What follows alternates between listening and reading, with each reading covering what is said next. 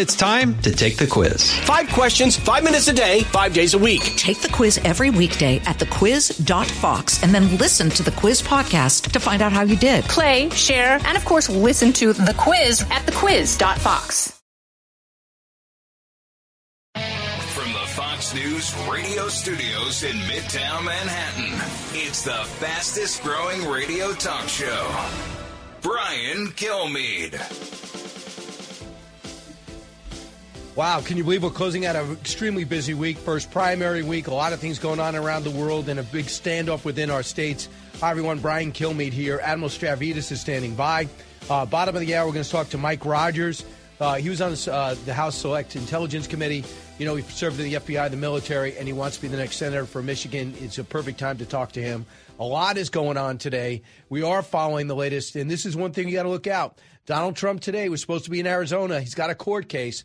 And that's when I'm sure Nikki Haley's going to be talking about on our channel shortly. We'll bring you some of the highlights of that interview. So let's get to the big three. Now with the stories you need to know, it's Brian's Big Three. Number 3.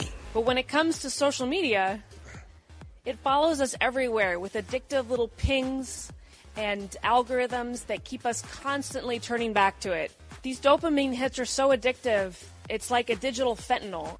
Social media has a ban in play in Florida for kids under 16.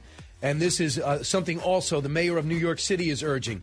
Is this a trend you can back? It is even possible to enforce. Let's discuss it. Number 2. Since the New Hampshire primary, where she placed second, she has raised more than $2.5 million. Her super PAC, I'm told, is also raking in cash. But it's going to be tough for her to ramp up a national campaign very quickly.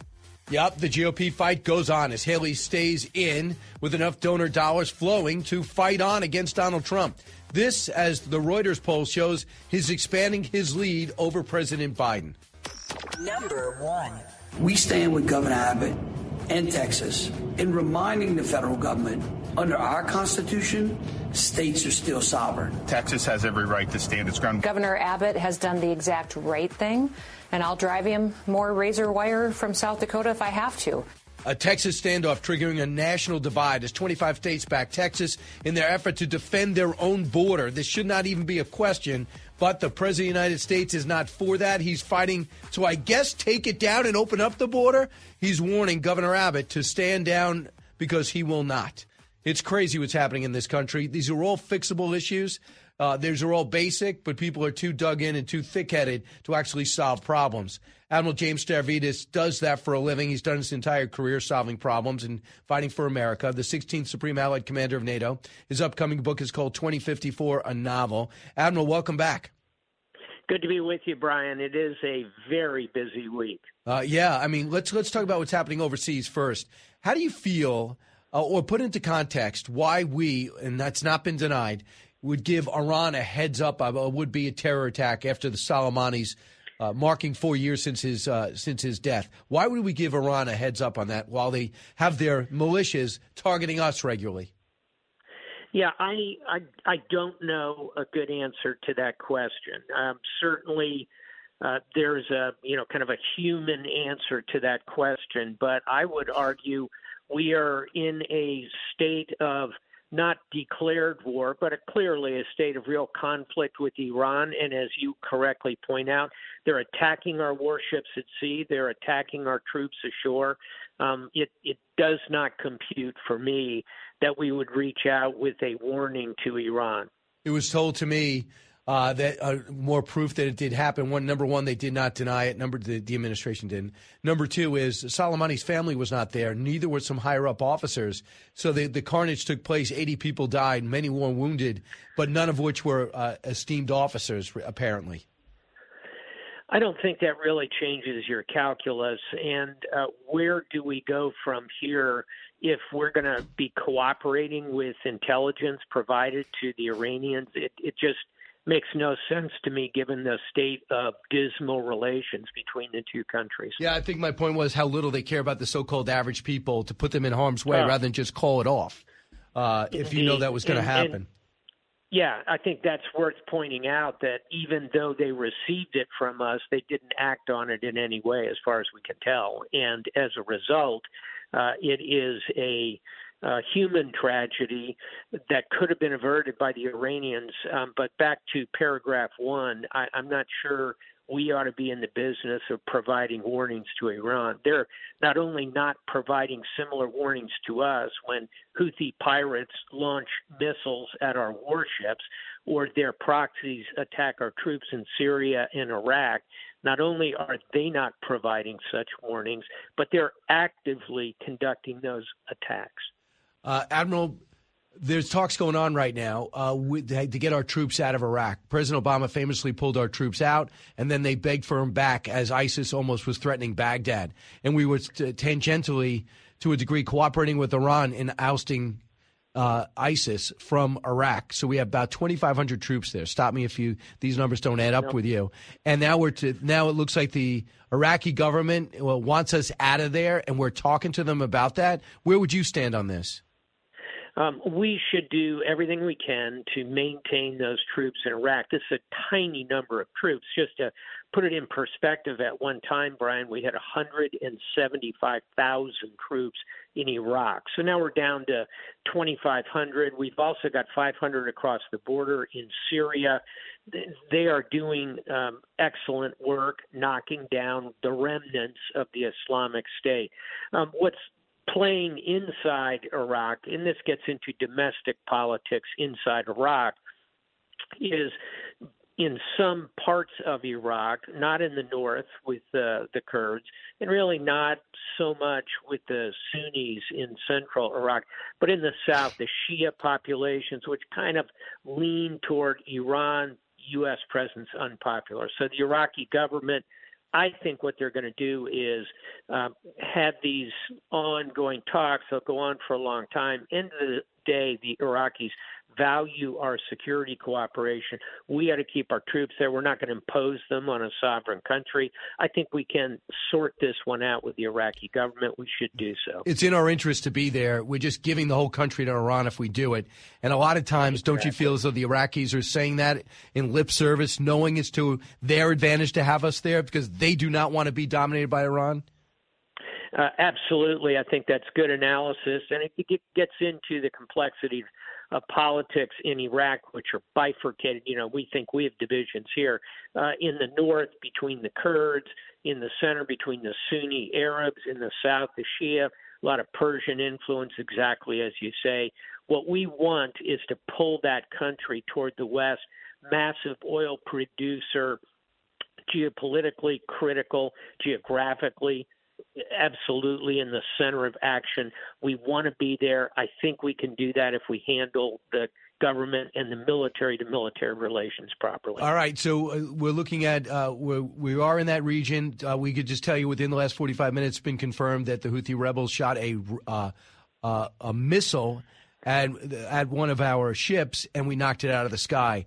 So we are talking to China, believe it or not, I'm sure you do believe it, about how we de-escalate and free up the Red Sea. China evidently is urging Iran to talk to the Houthis about doing that because 15% of the world's commerce goes through there, so it might be affecting them. Your thoughts?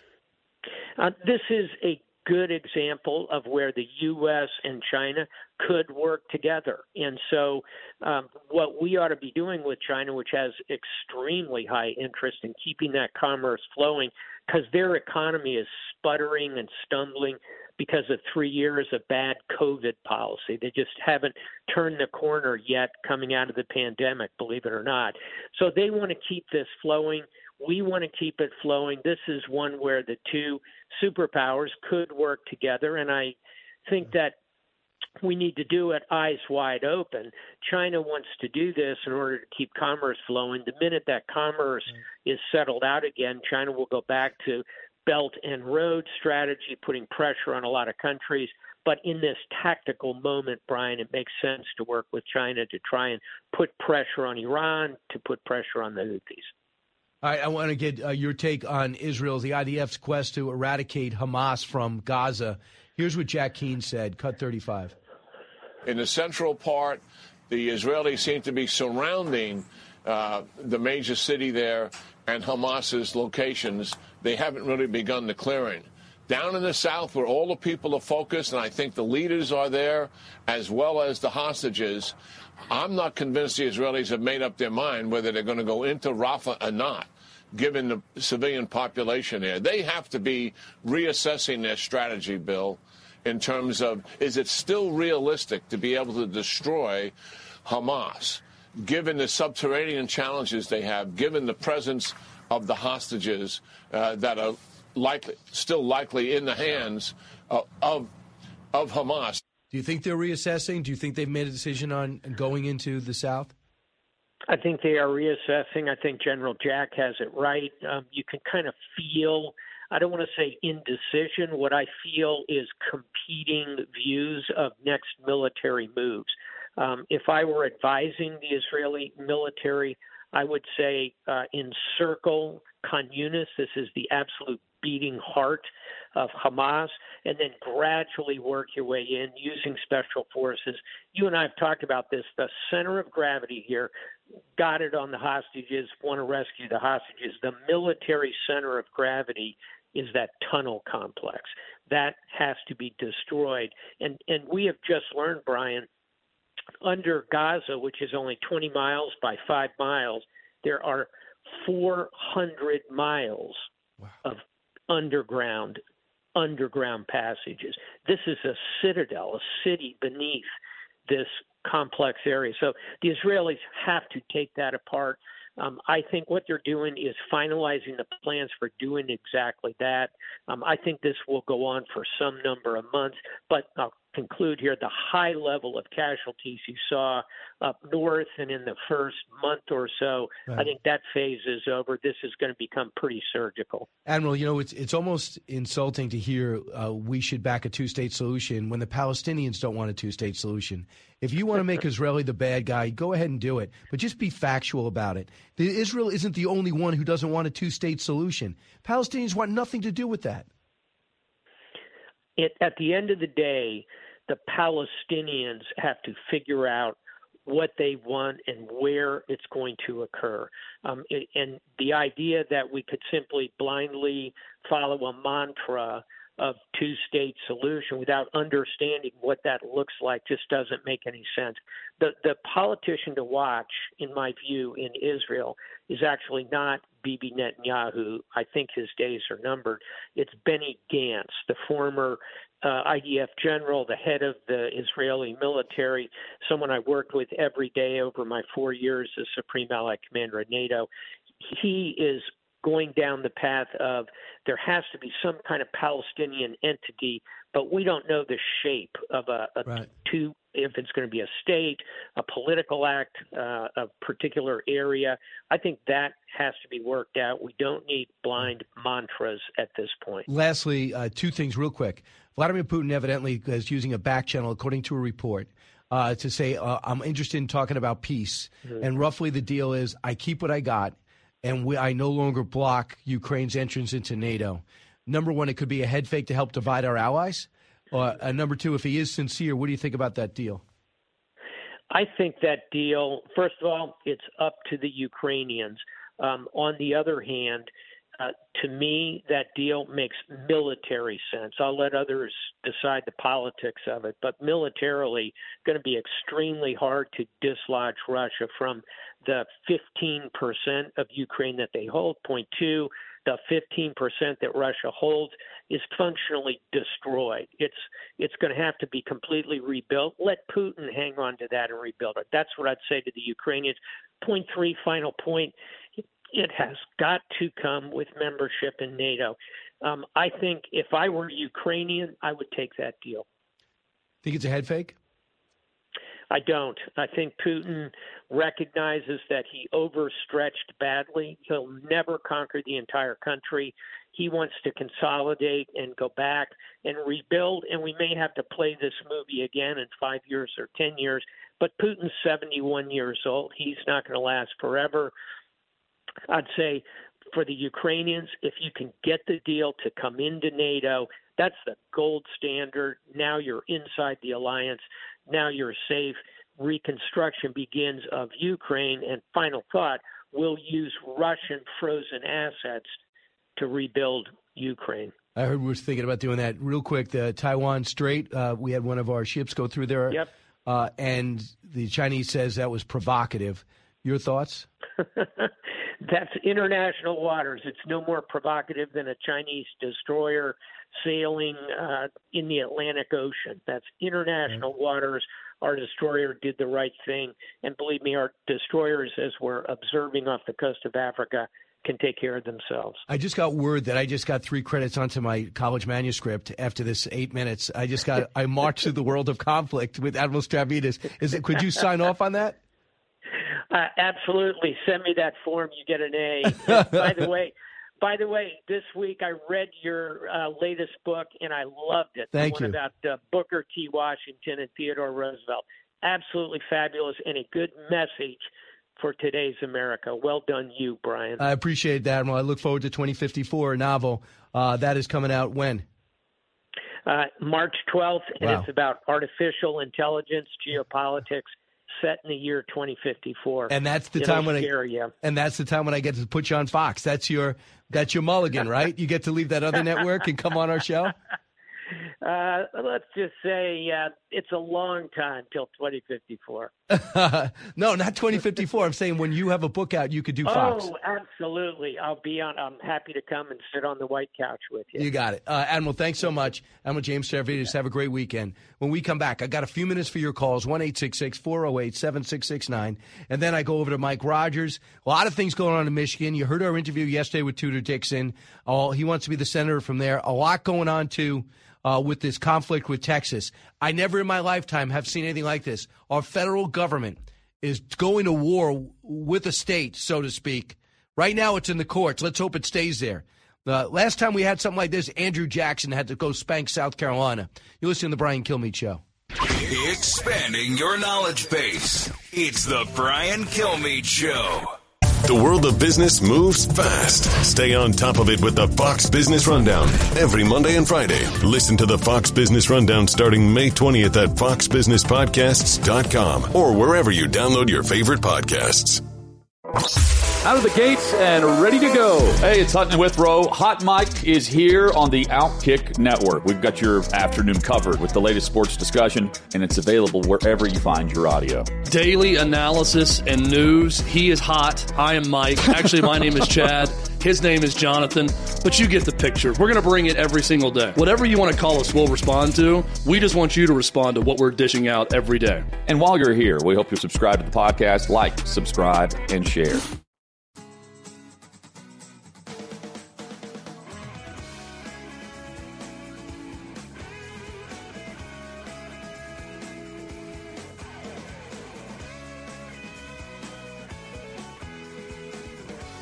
If you're interested in it, Brian's talking about it. You're with Brian Kilmeade. All right, welcome back, everybody. I went really long with Admiral Stavridis, but man, it's hard. It's not easy solving the world's problems. One thing he said that was pretty significant. The first thing I went to break, Eric said to me, "Do you hear what he said?" When he said, "If that deal is offered, you get into. I will not stand in the way of Ukraine getting into NATO. Let me keep what I've taken so far, which is 15% of the country." I would take it. That's interesting. This is a guy that knows war, knows significance. But I do say this. I'm reading some of the comments come out of Norway and Sweden and Finland. These are very well-funded, solid economies with solid militaries. They don't need a lot. They are such assets now that they're in NATO. They think an attack's coming within 3 years. Lithuania feels differently. But if NATO members feel something's coming, don't let the political pundits or politicians tell you what they think is going to come. I would go to our allies in the region and say, this is what we're concerned about. Now, if they don't do anything, but I think they're ready to write checks to us to give them the weapons to defend themselves because they know in a fight they would kick Russia's ass, especially if we hit them from every side.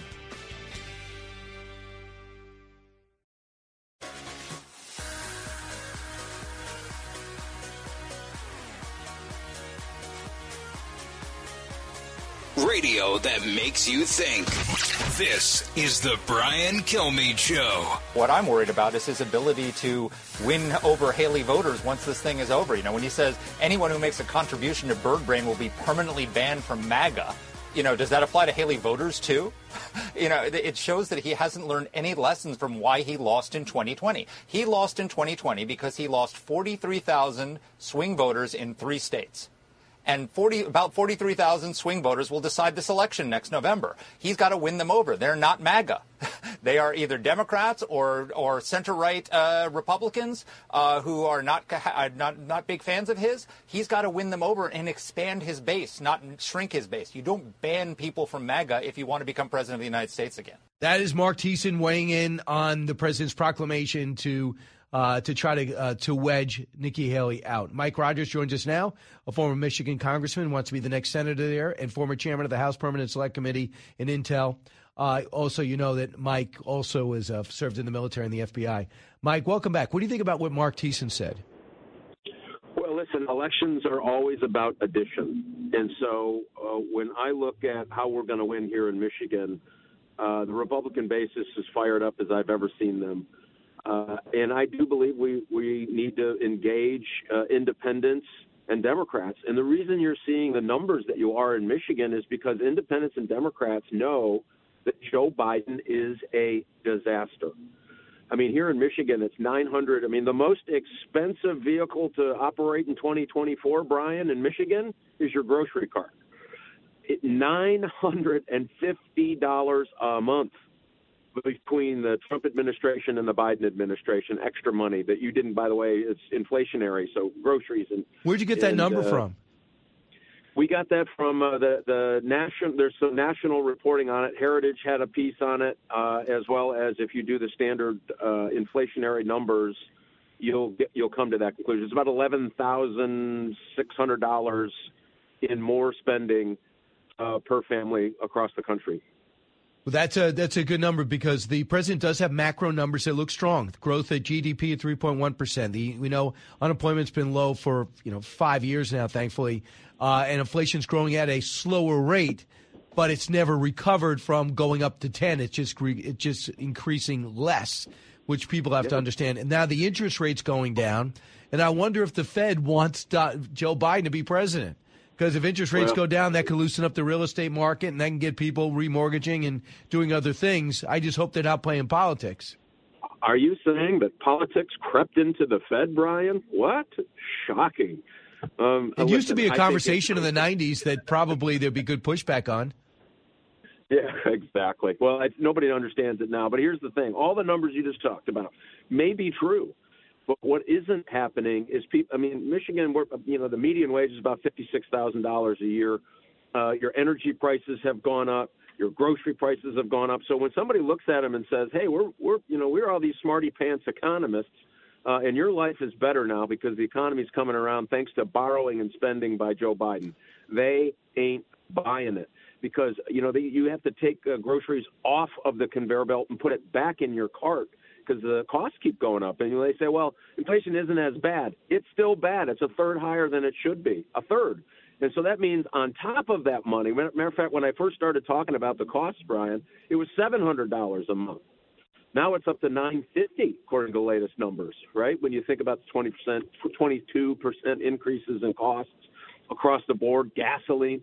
I mean, people understand it because they feel it every day. So this is where, again, the economists, the Bidenomics, all of that really fails. And now, of course, they're saying, oh, and by the way, we're going to tell you what kind of car you have to drive, and you're not going to like it. And, oh, by the way, that's a 40% cut in labor, and that hits a state like Michigan incredibly hard, which is why the UAW president even came out, Brian, and said, yeah, I get it that a lot of UAW voters will vote for Donald Trump this year.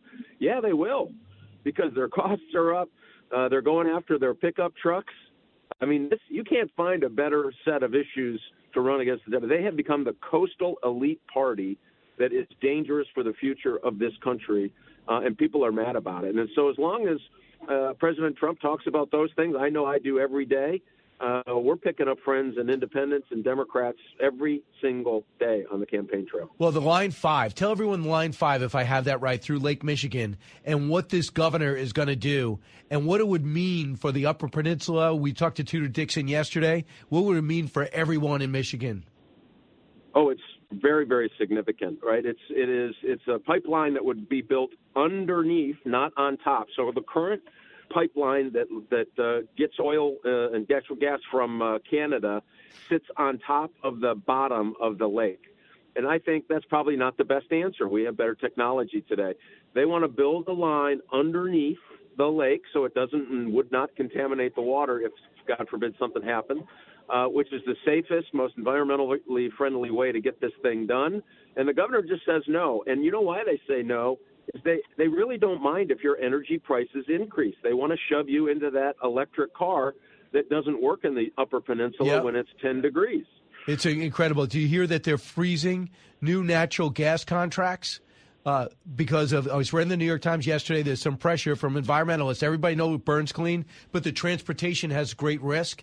So by putting it on ships and having it go across oceans, they say it's too much of a carbon footprint. So he's freezing all new natural gas contracts. Well, again, they're doing this in tandem, and this is about a well-organized effort to raise your energy prices so high you have to do what the government says, like buy an electric car again that doesn't work for you. Matter of fact, Brian, we'll have a little secret here in your listeners. I have the best new company idea ever. You're going to want to get in on this early. We're going to produce the largest extension cords in the history of mankind. So that you can actually take that extension cord, plug your car in, get back and forth to work without worrying about losing charge and all of that. I mean, it's such nonsense. Here's what else they're doing. They're going after these things called marginal wells. Marginal wells are those, if you're ever out in rural, probably New York or here in Michigan and other places, Ohio, on these farms, sometimes you see these jack pumps just kind of pumping away. Those produce about 5 to 15 barrels of oil a day, which, by the way, is good extra income for farmers. And it produces roughly between 10 and 15% of the daily production of oil for the United States. They are trying to put them out of business. There are some 700,000 of those. The EPA has come out here in the state of Michigan. They're trying to raise their bond prices so high that you can't. It doesn't even make sense to get the oil out of these things and send it into the market. That will artificially drive up the price of gasoline and make us far more dependent on. And they're doing this with natural gas. Are you still building the battery plant? The Chinese battery plant is still being built in Michigan? They have, the federal government and the state government combined have given about $3 billion to these Chinese plants. Unbelievable. Why this is it's unbelievable. Here's the other part of this, gets my blood going. They're going to have Chinese engineers at this plant because they licensed this Chinese technology, of which, by the way, taxpayers paid for probably before they stole it from University of Texas. And now here in the state of Michigan, we're going to give them money to help build this plant to get a part of this. It's about 60 miles, and there's no travel restrictions. So if you're a Chinese scientist, you show up, you have no travel. You can travel all over the state wherever you want to go. If you're, of course, and to be in that job, you have to be a Communist Party member. It's about 60 to 70 miles away from a place called Grayling, Michigan, which is where we have a pretty large, mainly training base. And guess who we train at that base? Who?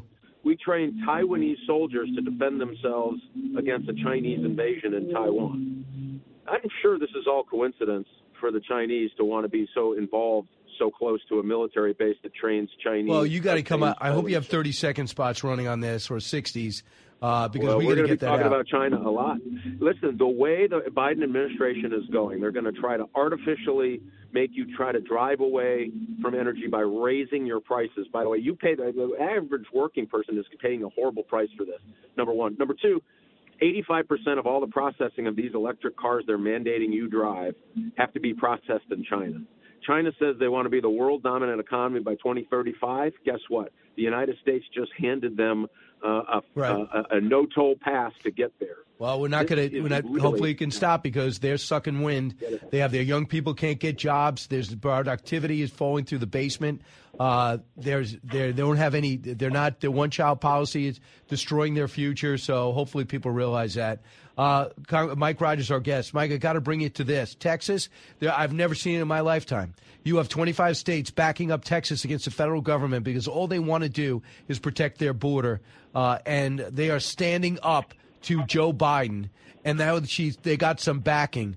Cut number 3. We stand with Governor Abbott and Texas in reminding the federal government that under our Constitution, states are still sovereign, and we have the right to protect our citizens. Texas has every right to stand its ground, and Florida will continue to be there helping out every step of the way. Governor Abbott has done the exact right thing, and I'll drive him more razor wire from South Dakota if I have to. Do you believe this is happening? This is not a war between the states, but a war between the federal government and sober states. The blue states are affected in Illinois, are affected in New York, but they're keeping their powder dry right now. Your thoughts? Oh, I've never seen anything like this. You want to talk about dividing America?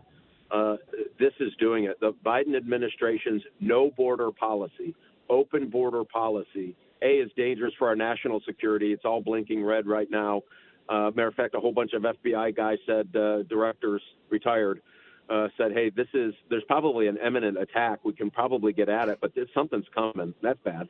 Number 2, the fact that the states want to try to protect its citizens and the federal government's literally cutting the fences that they put up to protect their own people is so outrageously bad and wrong. And so when you hear the Biden administration running around saying this is about democracy, it's about democracy. Oh, it is about democracy. You are driving this country into the hands of the Communist Party, and you're doing a disservice by allowing our criminal elements, fentanyl, human trafficking, and now terrorists come across our southern border, and the rest of the nation knows it. This may be the largest miscarriage of justice I think I've ever seen. They need to let these states protect themselves, and actually what they need to do is protect us from the onslaught that's coming across that southern border. They're not doing it. I mean, again, this is why Democrats and independents in a state like Michigan are going, okay, something's up. This is wrong. We're not putting up with it. That's going to be a really good day for us in November, but I'd rather have them fix it now because I'm a little bit afraid for our national security and our community security. We have criminal gangs, Brian, real quick, came up through the southern border from Chile. They're very sophisticated in the kind of home invasions they do. They have devices to get around your alarm system. They have radios that interfere with police radios. Can you imagine this? And they're robbing homes all across southeast Michigan today.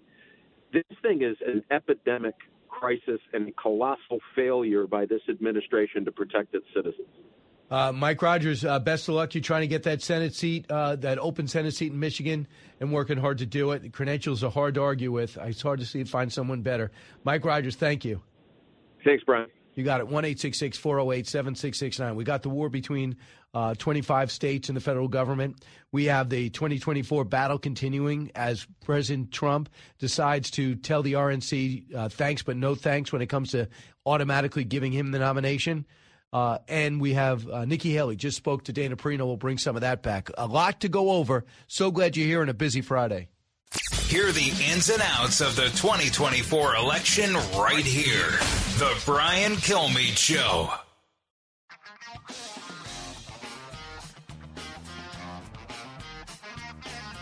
Breaking news, unique opinions. Hear it all on the Brian Kilmeade Show.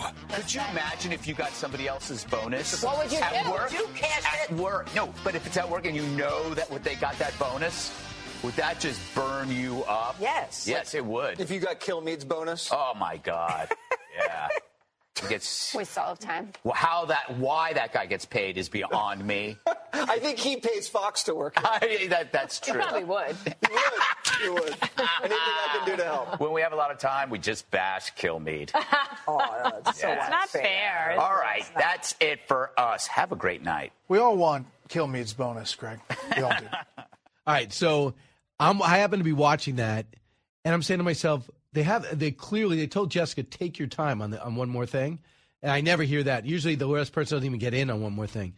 So she takes her time. They still have a minute left. How do I come up in that? And the biggest surprise, you know what the biggest surprise is, Allison? Is it Dana or Brett? Dana. Hurt you more. That cut deeper. Dana Perino to weigh in on this, when I always thought she would have my back and be the voice of reason and not to go down that rabbit hole of in my bonus and that I'm not worthy, overpaid, underpaid, how she would get involved in this. But I would argue she actually might have been the voice of reason because she had said, you probably would pay Fox to work here. That's not good for my next contract, all right? That's very true. Because Dana said it. They might even roll that clip. So that's a little crazy.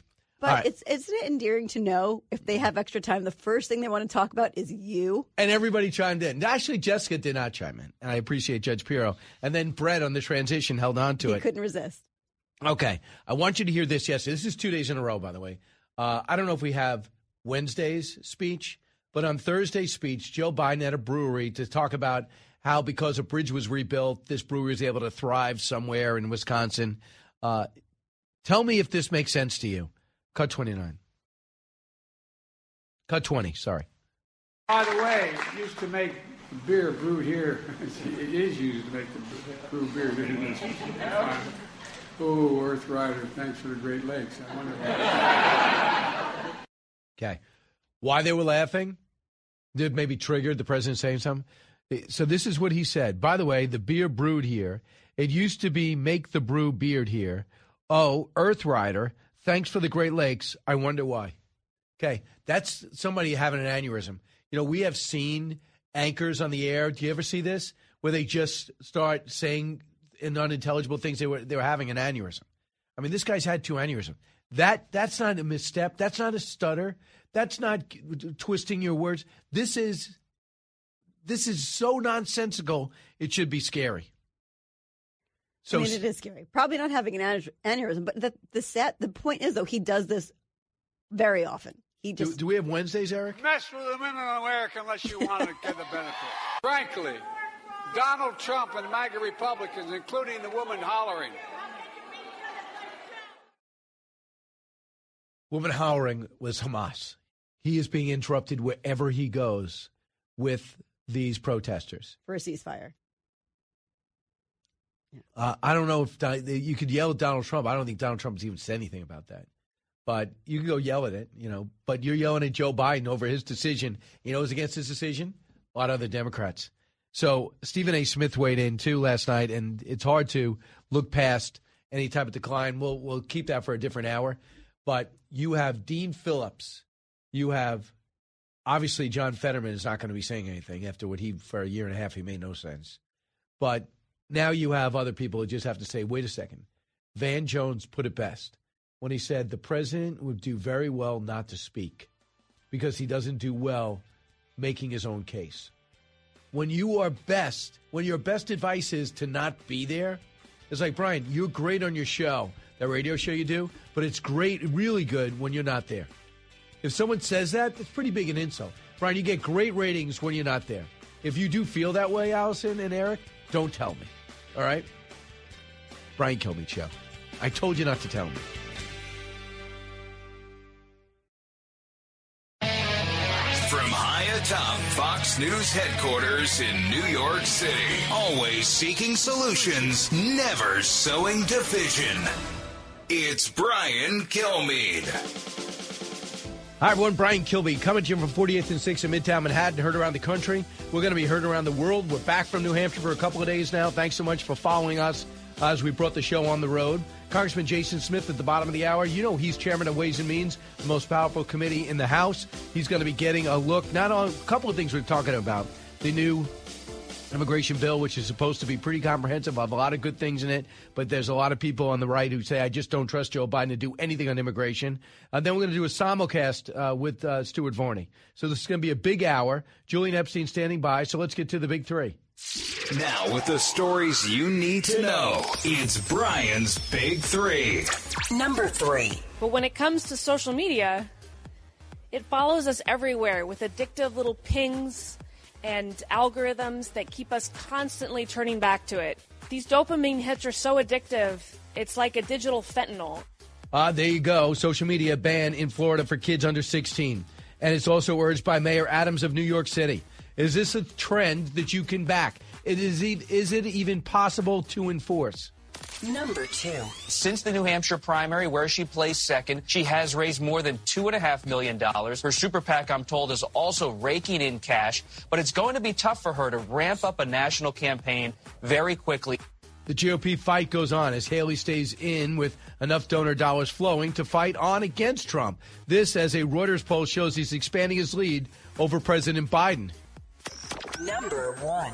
We stand with Governor Abbott and Texas in reminding the federal government, under our Constitution, states are still sovereign. Texas has every right to stand its ground. Governor Abbott has done the exact right thing, and I'll drive him more razor wire from South Dakota if I have to. Wow, a Texas standoff triggering a national divide as 25 states back Texas in their effort just to defend their border because President Biden won't. He's warning Governor Abbott to stand down, and he won't. So let's see how this goes. And just a quick note. If you have the Fox News app, there's so many different ways to watch. You can watch on Fox Nation. And if you have the Fox News app, just look at the bottom of the app. It says watch. And just page over until you get radio. And on radio, you'll be able to see us. And you'll see we got cameras all over here. Julian Epstein was in studio last time we talked to him 2 weeks ago. He served as chief counsel of the House Judiciary Committee, a staff director to the House Oversight Committee for Democrats. That's for about 5 years. Julian, welcome back.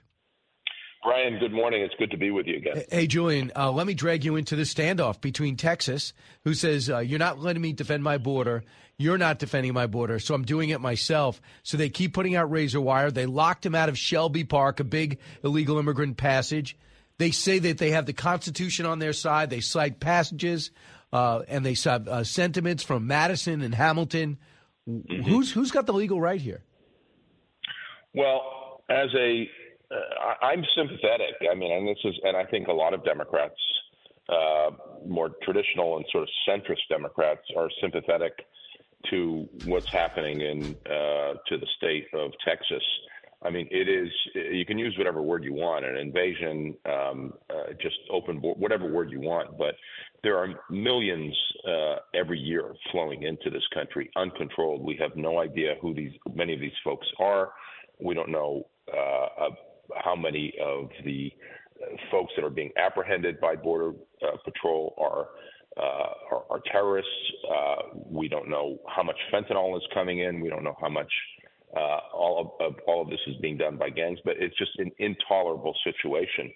So I think the state of Texas is exasperated, and they are looking for desperate means to try to do something to control the problem. If you look at what happened in New York, Brian, and Chicago, I mean, I think one of the smartest things that the governor of Texas did was to ship immigrants to illegal immigrants to Martha's Vineyard, because you see just a tiny number of a fraction of the number of immigrants going into Democratic-controlled strongholds, and Democratic officials have a complete meltdown.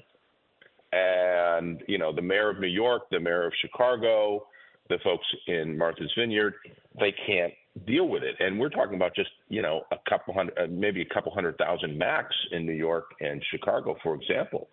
And it's a complete collapse of the system. And yet Democrats and people on the left, in this sort of typical elite, you know, do as I say, not as I do mentality, are saying folks in the South and the border states should be able to deal with this and know, you know, this is your problem. Right. And when they look to some kind of self-help means, the federal government tries to slap it down. As a legal matter, I think Texas will lose because of the supremacy of the federal government when it comes to immigration. But as a policy matter, what I think Biden ought to be doing is working with the governor of Texas, helping to erect border fences, and even a wall if necessary. I want you to hear the legal. I know. I want you to hear the legal argument. Here's Governor Greg Abbott, cut 5. It was the states that created the United States, and when the states voted to create the United States and have a constitution, included in that agreement was the compact that the federal government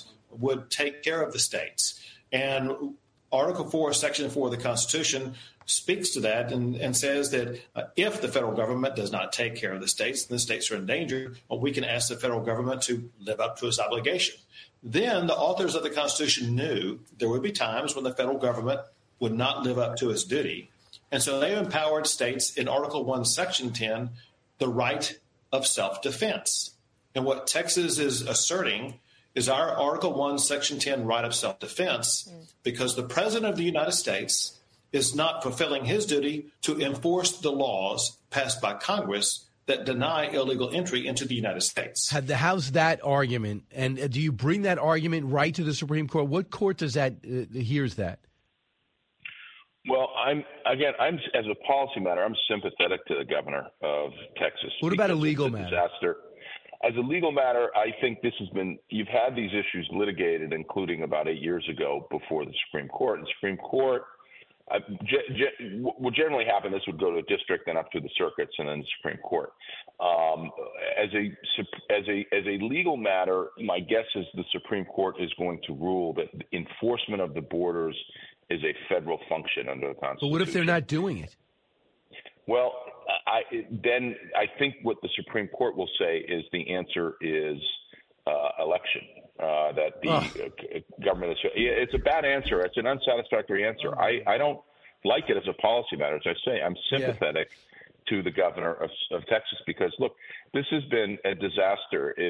I've told Democrats this time and time again, if they don't like Donald Trump, then the best, they are acting as Donald Trump's best friend because Donald Trump came in 2016 as much on immigration as anything else. And if you want to look at, why Donald Trump has jet fuel in his campaign right now, look at the immigration problem, look at the crime problem, look at the inflation problem, look at all of these issues that have resulted, in my opinion, because the White House and the president has listened too much to the far left of our party, and things have gotten chaotic. I mean, I'm in Washington, D.C. right now. I can't find a single person in the city who has not been victimized by car vandalization. Wow. Carjacking crime in general, or carjacking or crime in general. And so I think sort of what you're seeing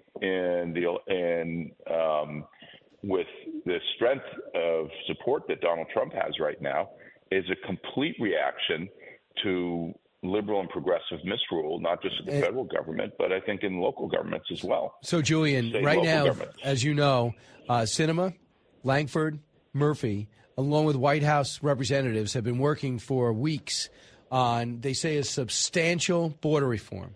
But before the details come out, can you blame Republicans for being skeptical that there's any sincerity from the White House at all, judging by what I just told you?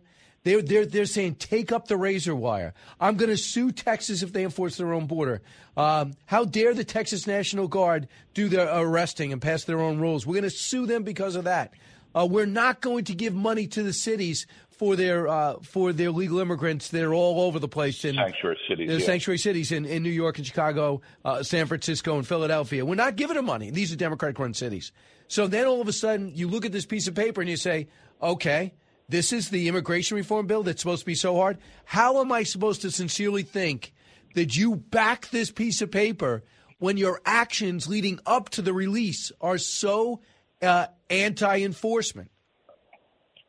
Look, I used to be chief counsel of the Judiciary Committee in the House for the Democrats, Brian, and I remember a time under the Clinton administration, then under the Obama administration, where Democrats, had a very common sense centrist position. They believed that immigrants should learn to speak English. They were strongly against illegal immigration. They were for legal immigration. They believed in border security. They, even up until 2014, believed in walls and fencing to create security. And the party has had sort of just a radicalization, almost an invasion of the body snatchers in the last 5-6 years, where it has just become sort of controlled by the radicalized left. And so what I understand the cynicism that some Republicans feel when Karine Jean-Pierre at the White House stands up and says, this is a problem because Congress hasn't been able to fix it. That's just not correct. The president has power today without any legislation to reinstate Title 42, to employ a remain in Mexico policy the way Trump did, to rescind all of the parole provisions that have allowed this sort of catch and release disaster policy. So the president has the authority to fix the immigration problem for the most part just because of his inherent authority. The fact that this president has not done so and is looking for sort of a bailout on this issue politically around election time is the reason that Republicans don't want to play ball. I sort of get that. I think that it makes sense to proceed with the Sinema bill and this bipartisan effort. Depending on what it is. Because I think, well, depending on what it is, because I think if there's the right provisions are in there, I think there are things worth putting in legislation, strengthening and heightening asylum standards, there's a host of things that I think would make sense to supplement the president's authority. But, and I don't think, regardless of, I think the Republican fear right now is if they sign up to any legislation that they will own the immigration problem in addition to the president owning it politically. I don't think that's a real threat. I think the approval numbers of the president's handling on immigration, the numbers that I've seen are something like 70-30 against. Right. Disapprove of what the president has done. I don't think even if Republicans sign up for legislation to strengthen the immigration system, I don't think they pay a political price in terms of owning the problem that Biden has almost 100% created. So I'd be for the legislation. Well, I don't think there's a big price. Right, Julian, but we should all see what's in it first before you even say it. Correct. So let's see when Langford, they're still beating each other up there behind closed doors. So, Julian, the other thing to keep in mind is that at this moment, there's an opportunity, if they wanted to, federal troops, we could have Border Patrol clashing with the Texas National Guard. If they're told to go in and reclaim Shelby Park, if they're told to go in and start clipping that razor wire, the Texas National Guard, we're told, don't back off. Do you worry about a physical clash? Yeah, I worry about a clash. I worry about really unnecessary confrontation. I think it is shameful that the president has spent so little time on the border. And has seen so little himself on a first-hand basis in terms of how bad the problem is. So I think it is sort of ass backwards here, Brian, if you don't mind my saying that. I think what the president should be doing is directing Border Control to cooperate with the governor of Texas and to create better border security. We're talking about 2 to 3 million a year illegal immigrants coming into the United States, and we have no idea who many of these folks are. I was just looking at a letter from former senior officials of the FBI, talking about the various different types of security threats that we face. We don't know what terrorists are coming in. Many of the people coming in don't necessarily share our value system. This is insanity. And, as I said, less than a decade ago, Obama was known as the deporter-in-chief. The Democrats have completely switched positions from a responsible center to what I think is just an irresponsible progressive left position that is unsustainable. I know, and so I go back to what Senator Manchin just said in this event. He said, I went up to Joe Biden after he named his staff, and he said, this is the most left-wing, blank crazy staff I've ever seen. And Biden goes, well, it's so diverse. He goes, it is so left-wing. That's a Democrat who sounds like you talking to a president who hired these left-wingers who have implemented this policy. And that's why they're propping them up, hoping to get another 4 years so they could do their work, even though they're president. Can I tell you? Go ahead, real quick. Can I tell you one thing? So there are a lot of Democrats that feel that way. And the problem with our politics right now is that people don't come on the Brian Kilmeade show and don't come elsewhere and say these things publicly because they're worried that the flying monkeys of the left will shame them. And it's time for sort of people that have common sense, whether you're Democrat or Republican, to stand up and say what's right and what's wrong. And this is wrong. Julian Epstein, always great. Thanks so much, Julian. Have a fantastic weekend. Brian, you got thanks for having me again, Brian. You got it. Well, bottom of the hour, Jason Smith, you're next. Brian Kilmeade Show, don't move. Both sides, all opinions. It's Brian Kilmeade.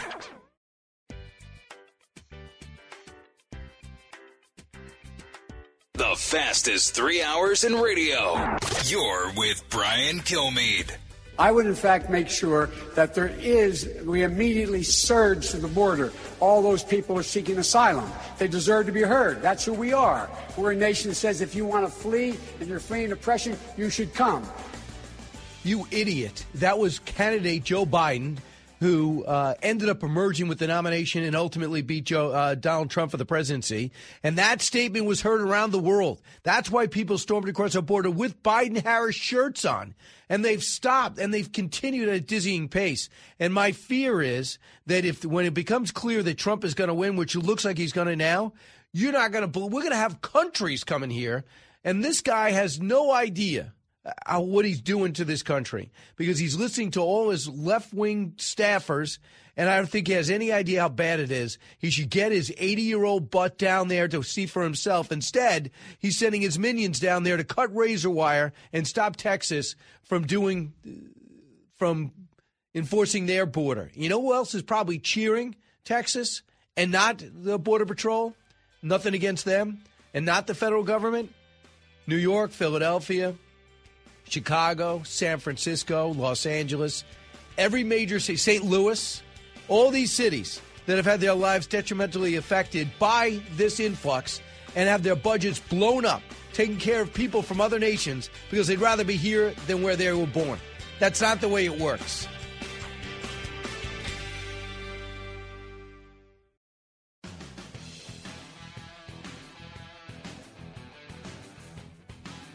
The talk show that's getting you talking. You're with Brian Kilmeade. Senator McConnell is very focused on getting Ukraine aid. Very focused on it. And I have no reason to believe he's equivocating on that. I think he was just kind of laying out the quandary we were in, laying out kind of what the field looks like. How this is affected by President Trump weighing in and saying don't solve the problem at the border is a real question. So we have a Senate border deal that the House got to look at that most of the Senate hasn't seen, but they're working hard on it. Langford, Sinema, and Senator Murphy of Connecticut.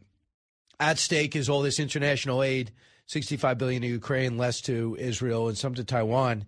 And everything's on hold for this. They're thinking about separating this from it, and not many people trust this administration to implement any of it.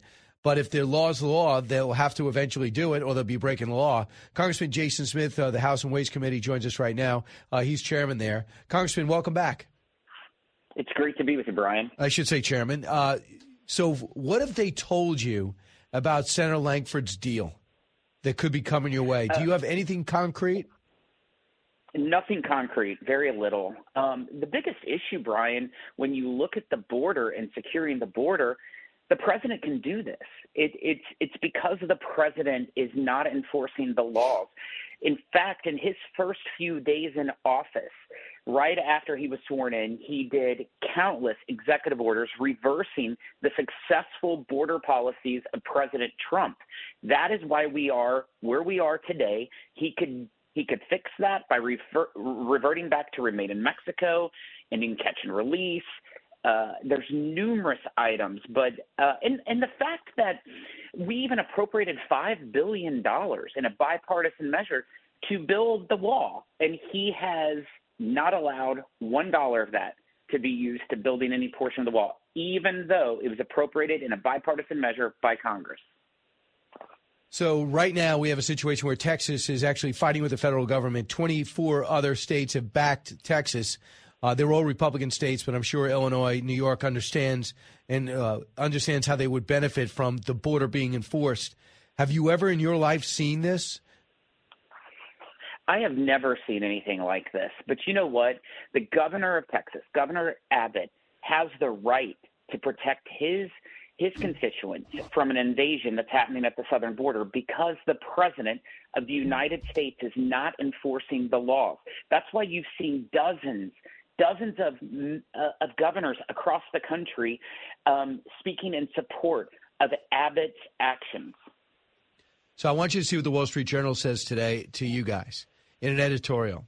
They basically say they could be detrimental just walking away from a border deal. I'm not sure what I've gotten briefed on what it could be, and there's some really good things in there, but it's not everything, obviously. And this is what they say. Giving up on a border deal will be a self-inflicted GOP wound. President Biden would claim with cause that Republicans want border chaos as an election issue rather than solving the problem. Voter anger may over time move from Mr. Biden to the GOP, and the public will have a point. Cynical is the only word that fits Republicans panning a border deal whose details aren't even known. Well, I would just say that the Wall Street Journal needs to know the root of the problem. The root of the problem are the actions of the Biden administration. You can't throw money at this problem to fix it. It's policies that were very effective under President Trump that were reversed in the first 3 days of office by President Biden. And that's why you've seen more people illegally cross the southern border than the entire population of my home state of Missouri and Delaware combined, plus more than 2 million gotaways. The terrorist that's crossing the southern border and the security risks that every American's facing because of the reckless actions of President Biden is unacceptable. That's what needs to be addressed, not fake policies that will just try to throw some money in a direction. Well, but what if it's more than that? Cut the cord. What if they say parole is gone, asylum only if you can prove you're under threat, which means almost no one will get it? What if money is to fly these people rapid return, I should say? What if it eliminates catch and release? What if some of the things you sign off on? What if some of it's in there? If it has the policies of H.R. 2 that the House passed almost a year ago that secures our border, then that's a great agreement. But right now, they're not even talking an inch of what the House of Representatives passed almost a year ago. Did H.R. 2 get every Republican vote? H.R. 2 got the majority of Republicans. I don't know the answer to that. Right. We definitely didn't get any because you only have a votes. 2-seat majority. So Yeah. I'm not even sure if H.R. 2 is possible. We've already passed H.R. 2, so it's already over in the United States Senate. We did our job in securing the border and the border policies. The United States Senate has yet to pass anything. Do you see a risk there to just walking away from the deal if you like 2/3 of it? I think whenever you look at any agreement, you look if the good outweighs the bad, Brian, and that's how you have to look at it. So I always think that if you agree with someone 70% of the time, just like Ronald Reagan said, then they're a friend, and you should look at it in policy-wise. However, you need to make sure that there's not provisions in a bill that are absolutely lethal and toxic, because sometimes that can be the case that sinks a whole bill. Here's what Gavin Newsom said. Cut 14. I thought that was shameful, what was reported out, that he's just completely rolling over and capitulating. Don't even get me started with the weakness of the current Speaker of the House. I mean, they don't want a deal, period, full stop. They don't want a deal. They don't want to make this a quote-unquote campaign win for Joe Biden. It's just everything you need to know about the fraud that they're perpetuating on the issue of the border. They want to make this a political issue consistently. Your thoughts about Gavin Newsom? I think he needs to take care of his home state of California and not be so worried about federal issues, because he couldn't be more wrong in the statements he just made. I think you're 100% right. He's giving guys health care, free health care. That is the biggest magnet across the border. He does not even try to enforce his border, and his state has been totally overrun. So this is an issue. The one thing I look at, Jason, and you live this every day, is that this is the one time you guys might have more leverage, even with President Trump in office, to actually pass something, because it is so detrimental to even Democrats. I don't know anyone who says, yeah, the border's fine outside AOC. There's not. Democrats and Republicans know that the policies that Joe Biden reversed of President Trump's has created the crisis that we're facing at the southern border. And who can fix that? President Trump can definitely fix that. Joe Biden could fix it right now by himself, but he refused to over and over. So a couple of things going on right now. It looks like President Trump is going to have to wait a little bit longer to lock up the nomination. Nikki Haley, I think, is a fine candidate, a lot of energy and a lot of money. Does it hurt or help the party to have the presidential nomination process being dragged out? I think it's indifferent. Everyone knows that Donald Trump is the nominee. It's just running through the tape. Nikki Haley has no shot at being the nominee. We saw that. President Trump is the first candidate to win Iowa and New Hampshire with more than 50% of the vote for both of them in the history of any contested race. There's no way. And then in South Carolina, which is her home state, he's going to blow her out. I always hear Nikki Haley say this: Donald Trump spent too much. He put us $7 trillion to the debt. I know you were in Ways and Means then, but could you put in perspective how much money was put after the pandemic hit and how we just had to tell everyone not to work and write checks? We're going to give you free money. There were trillions of dollars that was passed during the pandemic and after the pandemic. The bill that caused the biggest damage to the economy was the American Rescue Plan that was passed in the first 3 months of President Biden's term. It was a $2 trillion spending bill that was not needed. Even Democrat economists said that there was no additional need of money. Inflation before the passage of that bill was 1.4%.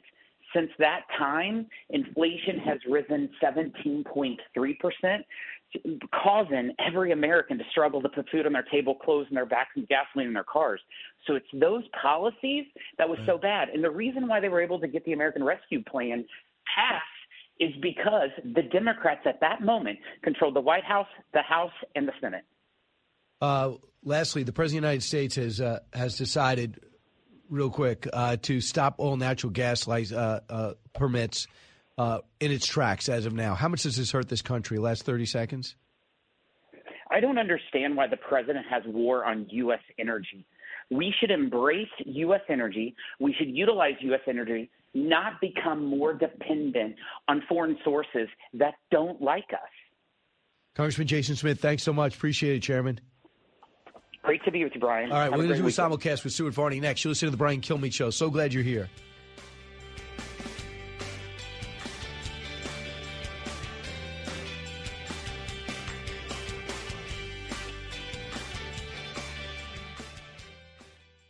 Covering this election year like no other. It's Brian Kilmeade. Now, the Brian Kilmeade Show joins Fox Business's Varney and Company with Stuart Varney, live on your radio and on Fox Business. Here's Brian Kilmeade. Hey, welcome back, everyone. In a matter of moments, we're going to talk a little 2024 with Stuart Varney. We'll do a simulcast on FBN. That'll be great. And then we'll talk about Nikki Haley staying in. She was on with Dana Perino earlier. One thing is she's raised over $2 million since coming in second place out of two legitimate contestants in New Hampshire. 20 lost by about 11 percentage points. The question is, going after Donald Trump personally, is that going to hurt the president? What about Donald Trump having to fight the intramural battle before he gets to the championship against Joe Biden? Is that going to hurt the president? I think that there's a school of thought, and I subscribe to it, that the longer they have to treat the president like a legitimate contender. On your screens, right on the right-hand side. There the man is. Here we go. Right, Brian, let's do a summary. The RNC, Republican National Committee, they wanted to make Trump the presumptive GOP nominee. Okay? Trump turned it down. Nikki Haley's outraged because it sounded like the RNC wanted her to drop out. So, Brian, should she step aside? It's a little like the Democrats did when they basically just woke up Joe Biden from asleep and just made him the nominee last time, even though Bernie Sanders had the momentum.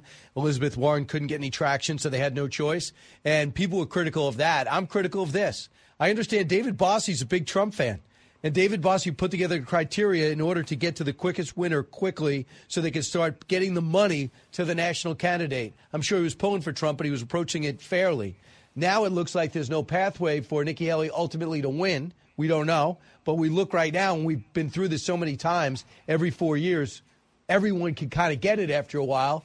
So it looks like Trump's going to do it. But I don't think there was any right for Ronna McDaniel to go through with it, for David Bossie to do it. And I'm so proud of the president for looking for what's better for the country and ultimately for his nomination and saying, guys, thank you, but let me win the game. I don't want you to pay off the refs. That's what the Democrats do. Let me win the game, and let's go do it. But one thing that happened today I think is instructive. Nikki Haley was able to do an interview with us, and Donald Trump had to cancel an Arizona event in order to go to court. And that's what Nikki Haley's going to say. And that's a legitimate argument. Hey, listen, I can campaign. He's going to be caught up in court. And then he's got to answer that. And I'm sure he has answers for it. But I don't like the personal attacks on saying the president's too old. Those are Democrats' attacks. The president screws up in maybe the 88th minute of a 90-minute speech. This president can't get through a 12-minute speech. That's true. I want to talk about Senator Joe Manchin. He went after Biden's administration. Watch this. I said, Mr. President, when he first got elected, I said, you've got the most liberal administration I've ever seen. And he said, Joe, they tell me I have the most diverse. I said, sir, I'm not talking about diversity. I'm talking about that crazy. Because I know these people. I've worked with them for 12 years. There's a lot of good people that are kind of afraid to speak out because they're afraid they'll get primaried, or they're afraid that they're just not falling in line enough, so they'll stay quiet. I wish I could have heard all of that and understood it, but basically my question is Manchin running on a third-party ticket? Is that what he wants to do? Number one, how great was that? I just love that you picked that soundbite. It's my favorite soundbite of the day. It's in a brewery, so it's echoed. But what he said is, hey, Mr. President, you picked the most left-wing staff you could possibly pick. You know what he said? They tell me, number one, you didn't pick it. They tell me it's the most diverse. Can we please? You just outlined the difference between Democrats and Republicans. We want the best person. They want the most diverse person that checks boxes. When you do that, they end up protesting you out in front of your own White House because they don't like you. They're using you to get power. That's the only reason you trot out Joe Biden right now, because those assistants and those deputies and those secretaries and those czars want to keep their power. They don't care about Joe Biden himself. And I can't believe there's no one in his life who cares more about him than they do about the White House. I love that, and I think Joe Manchin is running. Right now, they're on no labels is 18 ballots. He says if they get to 30, he's in. I insist. I want to get to this. Have you seen this new study? It shows that Irish exiting, leaving a party without saying goodbye to anyone, gives you 2 days' worth of extra time in your life. I don't know whether you saw that or not, but I happen to do the Irish exit every time. I never say goodbye. I just leave very quietly. How about you? I invented the Irish exit. Even before I could drive, I would leave a party early because I don't want to hug a bunch of people I'm going to see the next day. I want to just get out when I want to get out. I know when I have to leave, and I don't want people to convince me otherwise.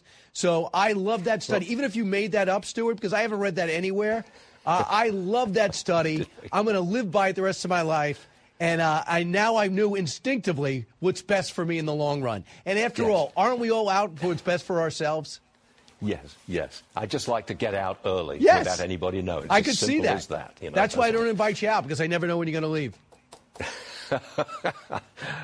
You leave early. Kilmeade, you are all right, and I will see you later. Have a great weekend, Stuart.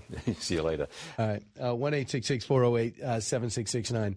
I love the Irish exit. I mean, to me, it makes so much sense because you're speaking to them. You go, okay, these people are busy. These people are busy. I'm just about done. I got to get up at 2:30 in the morning. I got to leave. I don't need to spend another 20 minutes telling people I got to get up at 2:30 in the morning. I got to leave. So I live by the Irish exit, and I don't like a lot of long goodbyes anyway. So because you're not a hugger. Not a hugger. I don't need a lot. I don't want to explain to people why I'm leaving because only I know. However, you probably have the best excuse out of anyone ever at a party. I'm waking up to 2:30 in the morning. And my other one was I was up at 2:30. I got to go. So even if it's Saturday, I get out. Well, for Saturday's the only day you don't have the excuse. My problem is, Allison, is Dawn does like to be polite, and Dawn will do the right thing and say goodbye to every single person. We got to say goodbye to the host. We got to make sure they know that we bought them a bottle of wine. We got to go over here. We got to say goodbye to everyone, and that is the right thing. But now I got to say, this study says Our lives will be better if you just follow me. She'll get more time with you. But that makes total sense because she's one of the sweetest human beings out there. Right. She's very nice. I will give her a tip because my mom did the same thing. My dad would want to go. He'd tell my mom, Cheryl, start saying goodbye now, like an hour before he wanted to leave. And then that sort of helped. Did it work? She's still always linger too long. Because you get caught up. But it shortened it up. Hey, listen, we're going to go. Oh, you're going to go? Really? Why are you going? Why are you going to? Oh, really? Why don't you stay a little while? We're going to sing. We're going to give out cake. And you love to dance. Right. And we could dance. Right. And we'll have a closing dance. By the way, there's good news. They're adding pickleball to the curriculum of most gym classes, which I love. Gives even people that are not great athletes a chance to play. And I hope it's in lieu of square dancing. Because to me, square dancing should not be in gym. Am I right, Eric? He's nodding yes. Thank you, Eric. From the Fox News radio studios in Midtown Manhattan, it's the fastest growing radio talk show. Brian Kilmeade. So glad you're here. Brian Kilmeade from 48th and 6th in Manhattan. We're just in New Hampshire. Before that, most of the show was in Iowa. We have so much to talk about as we talk about New York City, where the former president of the United States is going back to court today. So he's going to have this civil trial over, whether it's going to cost him $5 million, $10 million, or zero. I'm not sure. But at least one will be done. That will be good, I guess, from his stake. And then the big story today, Mike Brown will read in the New York Times how Alvin Bragg is queuing up to get his case going in the spring. That case has an excellent chance of blowing up, and you imagine the jet fuel that will give the Trump administration, the Trump team, who is ready to go, and Nikki Haley's looking to stay. Let's get to the big three. Now, with the stories you need to know, it's Brian's Big Three. Number 3. But when it comes to social media, it follows us everywhere with addictive little pings and algorithms that keep us constantly turning back to it. These dopamine hits are so addictive, it's like a digital fentanyl. Fiona McFarland, the Florida State House Representative, bill sponsor of a social media push to ban social media for kids under 16. This is also urged by the mayor of New York City. Is this a trend you can back? And is it even possible to enforce? Number 2. Since the New Hampshire primary, where she placed second, she has raised more than $2.5 million. Her super PAC, I'm told, is also raking in cash. But it's going to be tough for her to ramp up a national campaign very quickly. There you go. The GOP fight goes on for Nikki Haley. She stays in with enough donor dollars flowing to fight against Trump. This is Reuters poll shows Trump is up by 6 against Biden now. Number 1. We stand with Governor Abbott and Texas in reminding the federal government under our Constitution, states are still sovereign. Texas has every right to stand its ground. Governor Abbott has done the exact right thing, and I'll drive him more razor wire from South Dakota if I have to. A Texas standoff triggering a national divide on 25 states backing Texas in their effort to defend their own border because Biden won't. He's warning Governor Abbott to stand down. Guess who's not? Texas and Governor Abbott, who I believe is going to India this weekend, trying to get some more commerce in there. Shannon Bream is joining us now, fresh off her trip to New Hampshire, getting set to host her show, Fox News Sunday, which amongst her guests will be Chairman McCall, right? Michael McCall? You got it. He's going to be with us to talk about all kinds of foreign policy issues, but the border, too. He's obviously from Texas and has had just about enough. And who else do you have? We have got the NATO Secretary General to talk with us about a lot of big foreign policy issues. Sweden's still on the cusp of trying to get in as Russia continues its march on Ukraine also. I have, hopefully by the end of this interview, I can tell you the other two people that we have locked in. I'm watching my phone, but it will be very much to do with the Senate border negotiation bill. Well, Turkey's out of Sweden's way, so Sweden should be in. And you take out. Well, I mean, Hungary is still giving them some problems, so we'll see. Oh, really? Yeah. Why would Hungary be against Sweden joining NATO? Think about that. Right. There are questions. Critics say that Hungary is too tight with Putin and that there are some potential conflict there. But I haven't asked President Orban myself, so I'm going to have to just speculate. Well, yeah, there's no reason. I mean, it has to be a homage to Vladimir Putin, more than disturbing. So let me bring you to Greg Abbott's case that he has for putting more razor wire down and ignoring the Supreme Court order to let the Border Patrol in, cut 5. It was the states that created the United States, and when the states voted to create the United States and have a constitution, Included in that agreement was the compact that the federal government would take care of the states. And Article 4, Section 4 of the Constitution speaks to that and says that if the federal government does not take care of the states, then the states are in danger, we can ask the federal government to live up to its obligation.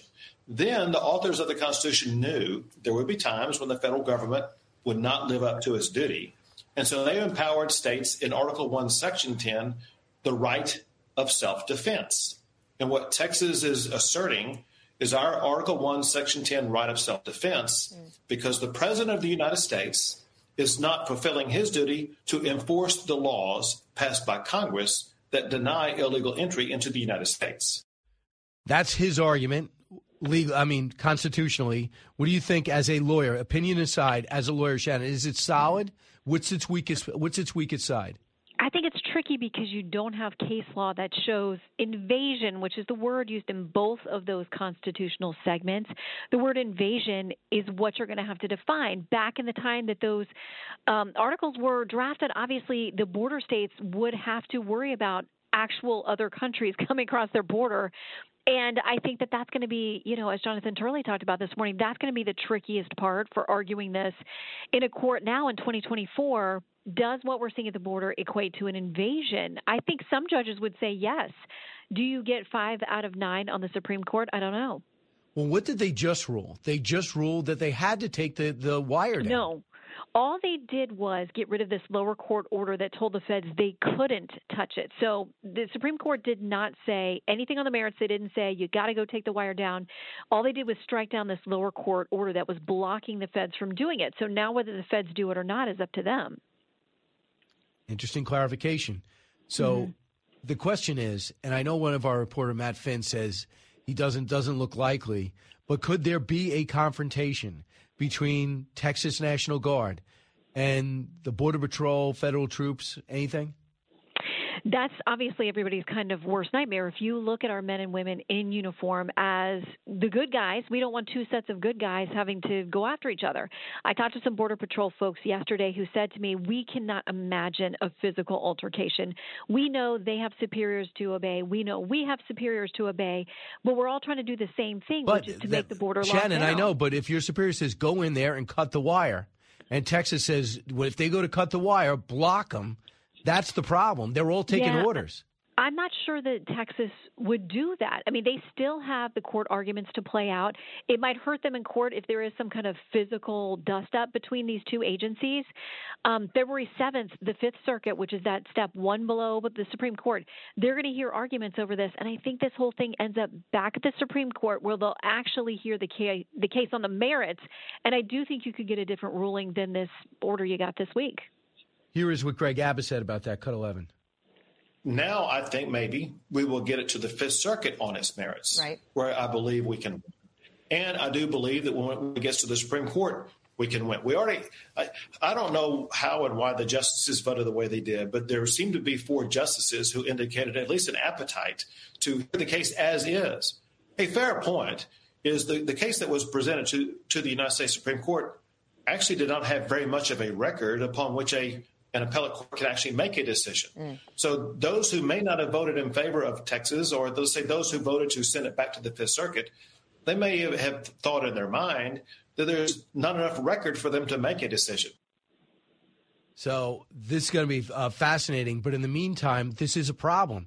They don't want more. They want what they had, a semblance of border security. So I don't know how any responsible governor could do anything but this. How do you just let cities get overrun? How do you let your border states get overrun? And if you are a blue state governor or mayor, how do you not say, well, you got to stop it at the border? They've said as much. Yeah, and that's what, Governor Abbott brought up as well. These other cities and states and governors that are further north and they are blue are now getting it because they see what's happening. They're hearing from their constituents. They're begging the White House. They're calling out the White House, which is why this has become such a tough issue for President Biden. The polling is terrible, and publicly your own party is calling you out.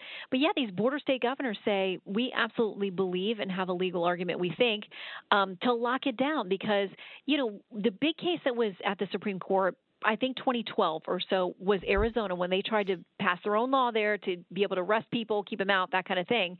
It was a split decision at the court. Arizona lost. Justice Scalia wrote, concurring in part, but the dissent was really the main part of what he wrote. And he said, if we don't think Arizona can pass laws like this and protect its own border, how do we even call it a sovereign state? We have to stop doing that if we don't think that states can actually take these measures and take these steps.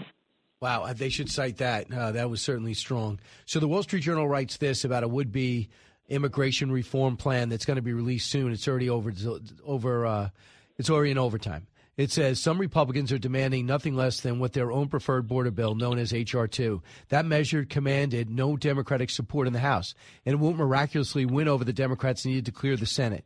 Yet giving up on a border security bill would be a self-inflicted GOP wound. President Biden would claim with cause the Republicans want border chaos as an election issue rather than solving the problem. Voter anger may over time move to Biden, from Biden to the GOP. If this is as good as Senator Langford has says, is some parts of this are fantastic, but he doesn't get everything he needs. Do you think Republicans would be wise to keep their powder dry until at least it comes out? Okay, I now have an update for you. I have just received confirmation that Langford is going to join us on Sunday. So we will be able to push him for more details on this thing that people want to kill before they've ever seen it. We have the speaker out this morning, too, saying basically from what we know, it would have been DOA over here anyway. But as you mentioned, there's that whole problem of who gets blamed for this thing, because if President Trump, it's being touted that he wants to keep it alive, so he has it for a campaign issue.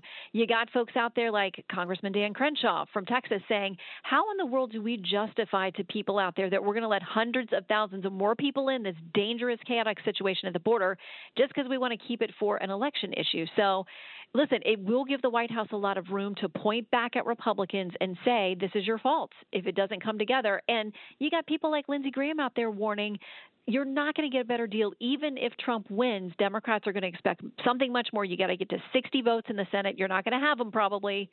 So take what you can get. Just read it first. I mean, I'm right. watching a press conference where people haven't even read it yet, and they're condemning it. Yeah, which is why I'm so glad that Langford's going to be with us on Sunday. Yeah. So we'll confront him about some of the most controversial stuff. Is President Trump right? Is Speaker Johnson right? Is it full of stuff that's really good for people who want the border to continue and not good for locking it down?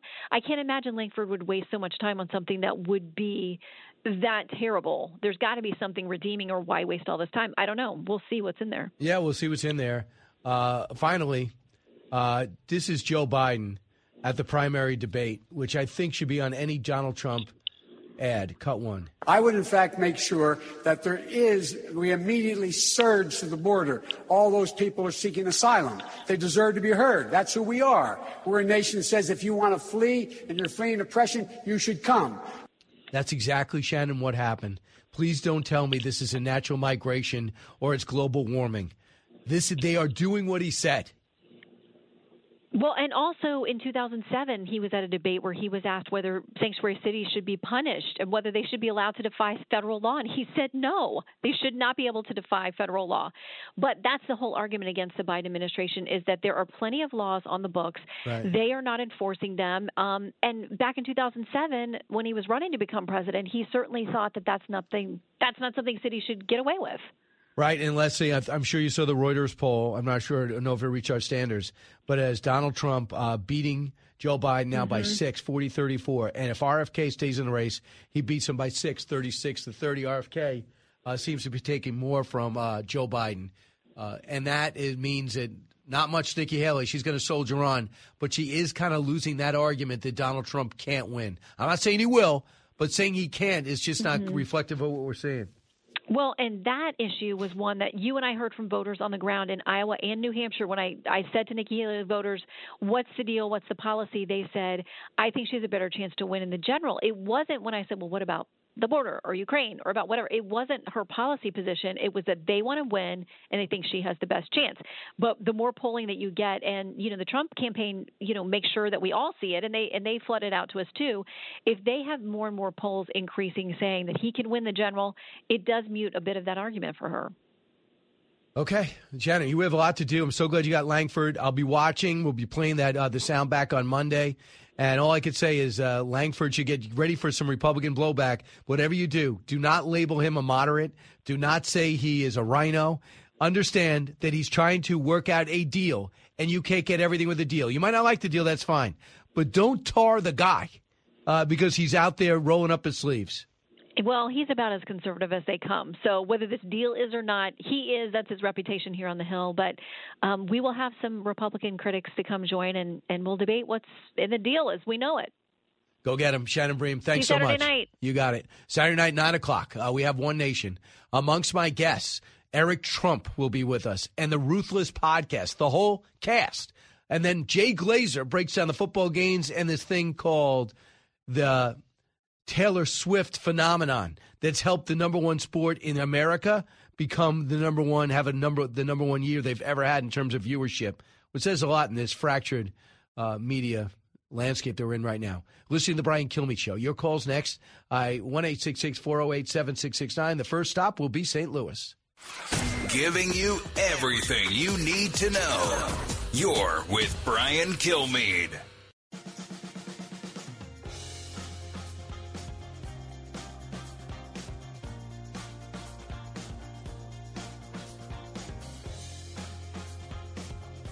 He's so busy, he'll make your head spin. It's Brian Kilmeade. It's unfortunate that there is a governor in Texas, Governor Abbott, who has politicized this issue of what's happening on the border. And it's not making people's lives safer. It's actually making it harder for law enforcement at the border to do their job. Unbelievable, right? Does she even believe what she's saying or have a clue what's going on? KJP talking about Governor Abbott taking action by putting up more wire and putting his border agents down there. By the way, the cost to Texans is billions. Julie, listening on News Talk 97.1. Hey, Julie. Hey there. Hey, I'm so mad if Trump is actually trying to blow up a border deal. The media, every story on Google, if you Google Trump border deal, is that he's trying to tank it. What do you know about this? I don't know. I don't know for sure, but let's see what's in it. My feeling is if there's a lot of good in it, Mitch McConnell came out and said, I guess it's not in, he's our nominee and he doesn't want it. I'm not sure. There's a lot of things. He's trying to kill it. It's bad on two fronts. Number one, that he's trying to kill a deal to control the border, but also look at this story he's handing the media. Absolutely. You know, here's our nominee, and he's trying to kill a border deal, and now Biden is all over him saying he wants the chaos. Well, Trump doesn't want that's the chaos. true. And listen, I want to see what's in it, but the one thing they do is they have no trust that Joe Biden will implement anything that they pass, and yet he'll get a chance to high five and say, look what I've done. That's the rub. But the Wall Street Journal agrees with you today and says Republicans should really think about it. Read it first. Really think about what bothers them. See if it can be fixed. And know that Donald Trump will not be able to get everything done that he wants done. And a lot of this stuff, if he thinks he's going to be president, and I do think he will win, if he wants to be president, a lot of this stuff will make his job easier. So I have the same worry that you have, Julie, just blindly saying whatever Joe Biden has, we can support. Karen in San Diego. Hey, Karen. Hey, good morning, Mr. Kilmeade. What's on your mind? I want to let people know what it's like to live near the border. And? They have no idea. They don't. What is it like? We have tent cities all over my small town. I'm not just in San Diego. I am 10 minutes from the border. I could literally throw a rock. How does that compare to 3 years ago, 5 years ago, 10 years ago? Oh, my God. It's inundated. It's at every park. You can't take your kids to local parks. It's at our libraries. They're camped out near elementary schools. There are tent cities all along. We have a trolley that is inundated. I almost had a heart attack when I saw it. I was down in that area where my grandmother used to live, and it's like inundated with homeless people. Yeah, I saw this thing on La Jolla where these guys come in a power boat. They run up to the shore, up the rocks. I know exactly where they're running, and they go into SUVs and they get pulled away.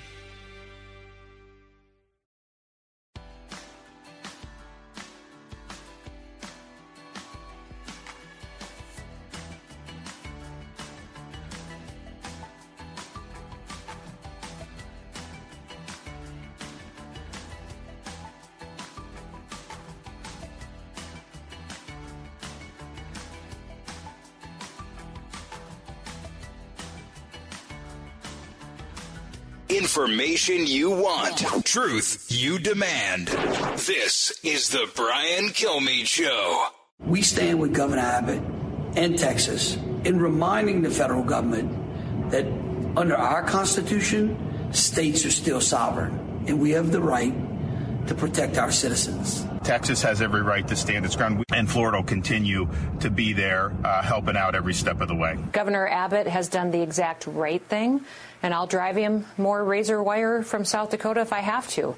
And that is Texas getting some support from other state governors, all Republicans, saying you have the right to put their own Constantine wire down, put your own Texas Rangers there, and watch your own border. The problem is the Border Patrol has been barred from places like Shelby Park. Why? Because they're not enforcing the border. They're cutting the wire and letting these guys and these families in, and they have had it in Texas. With me right now to talk about this and bring some legal wisdom to it is Lexi Rigdon, attorney and legal analyst, and you've seen her all over the channel. Lexi, welcome back. Thank you. Good to see you. So your thoughts about the 25 states backing Texas? Is that just a feeling of, is that just support, or does that matter? Well, I think legally. Legally speaking, I'm not sure if it matters, except for if they're going to be if this ends up getting briefed, they could submit amicus briefs, friends of the court briefs to try to make their own arguments. But I think also just the court of public opinion can't be overstated on this. And I dare the Biden administration to actually send people down there to try to cut those wires, because that will be all over the news. And people are going to say, what are you doing? There are people flooding over our borders. It's records.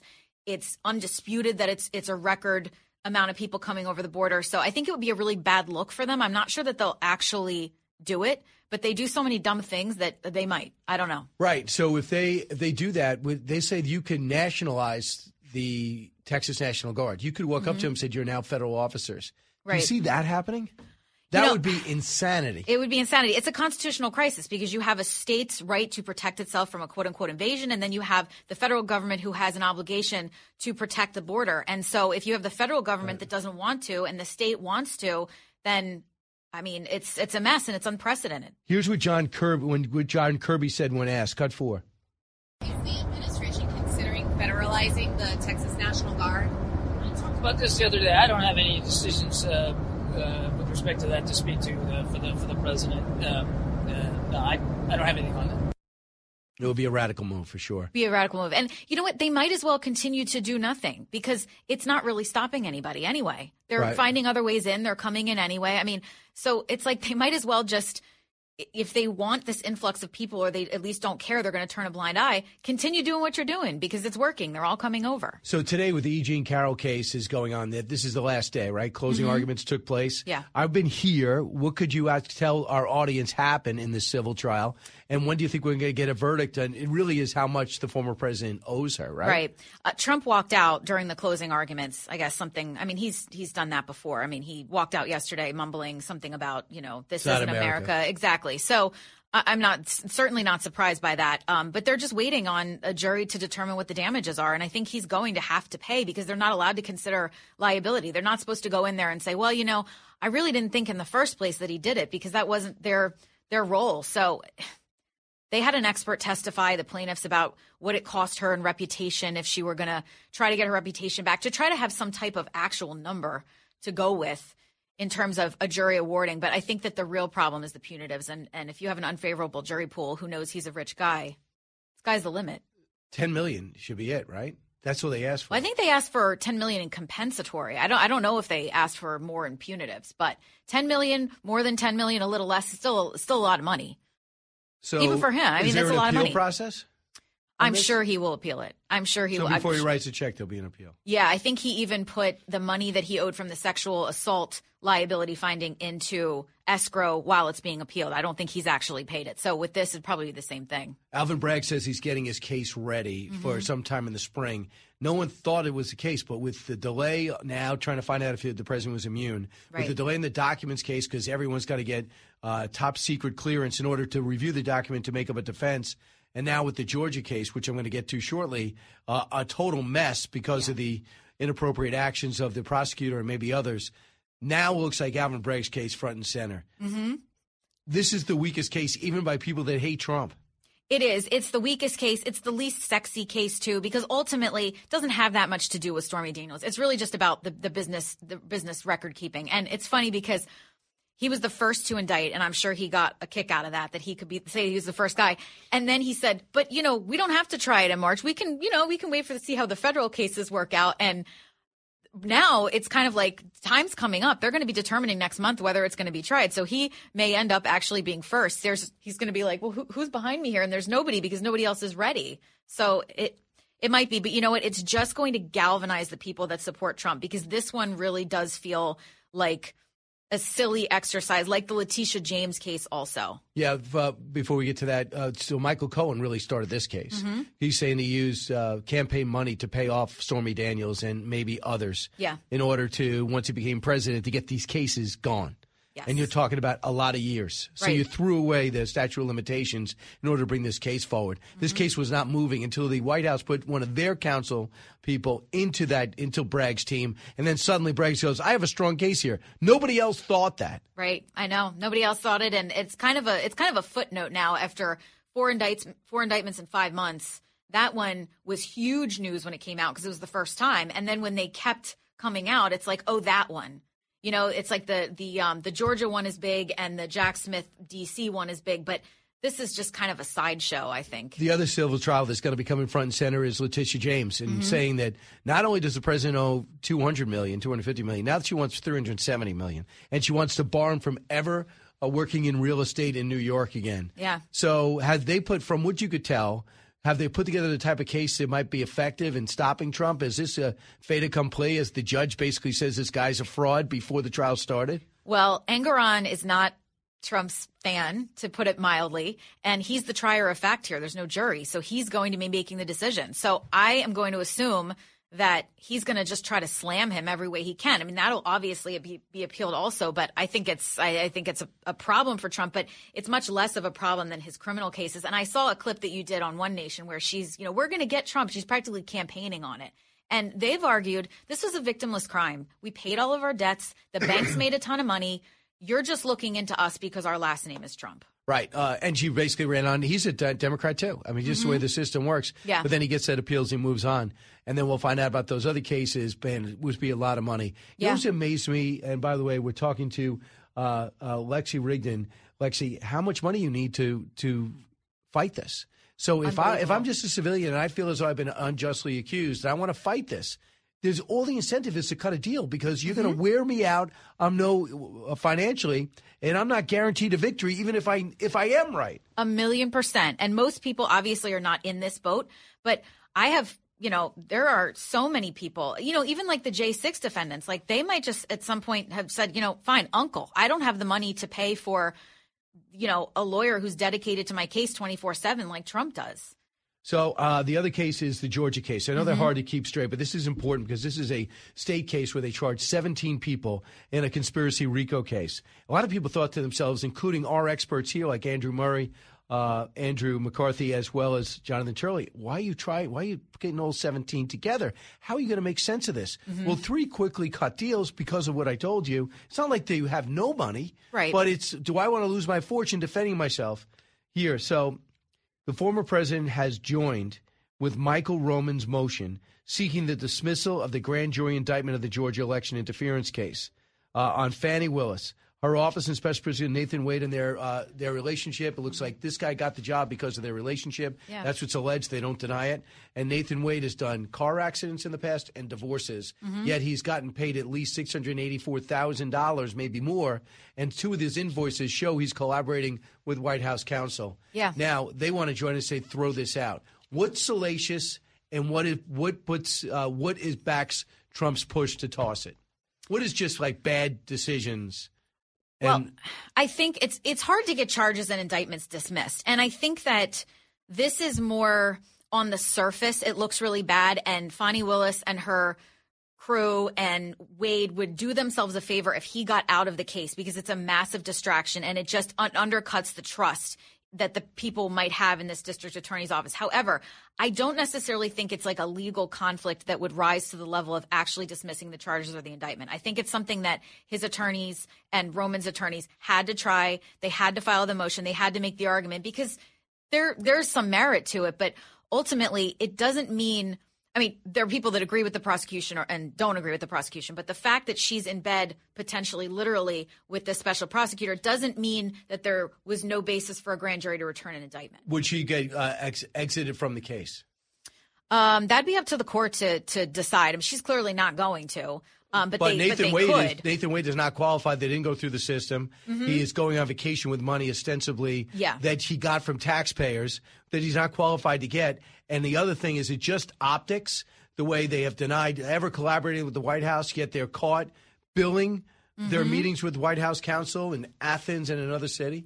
It stinks, and it is a very bad look for everybody. And they may be behind the scenes, I doubt it, but dotting their I's and crossing their T's and trying to bring this case forward. But it doesn't mean that what's going on, this is a sideshow that's eroding kind of like the integrity of what's going on. And she spoke at a church and said, oh, it's because he's black and I'm black, which is hogwash. Right. I mean, they're dating. And the fact that she didn't get up, the fact that she used that and didn't get up there and say, all of that is BS. It didn't happen. She has to play the race card to try to get people to not criticize her. She might as well have just admitted it. There's clearly something going on. Why do you think Trump waited to join Roman's case? He waited. Mm-hmm. Roman, this guy Mike Roman, who I never heard of. Yeah. He's one of the 17. He goes, I have a huge problem with this. He found out about it. It all looks like it's 100% true. And then Trump jumps in.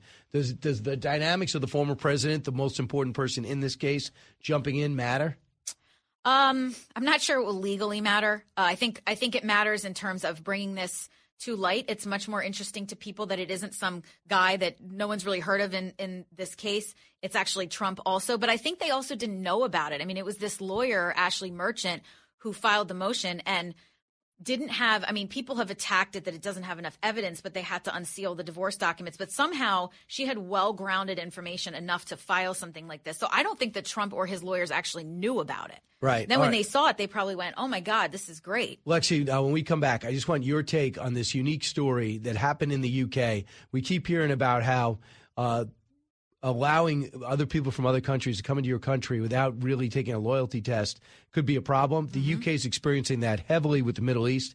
And now we see with China. This exchange, I think, is something people should hear. We'll talk about that when we come back on the Brian Kilmeade Show, finishing up the week and the hour. Diving deep into today's top stories, it's Brian Kilmeade.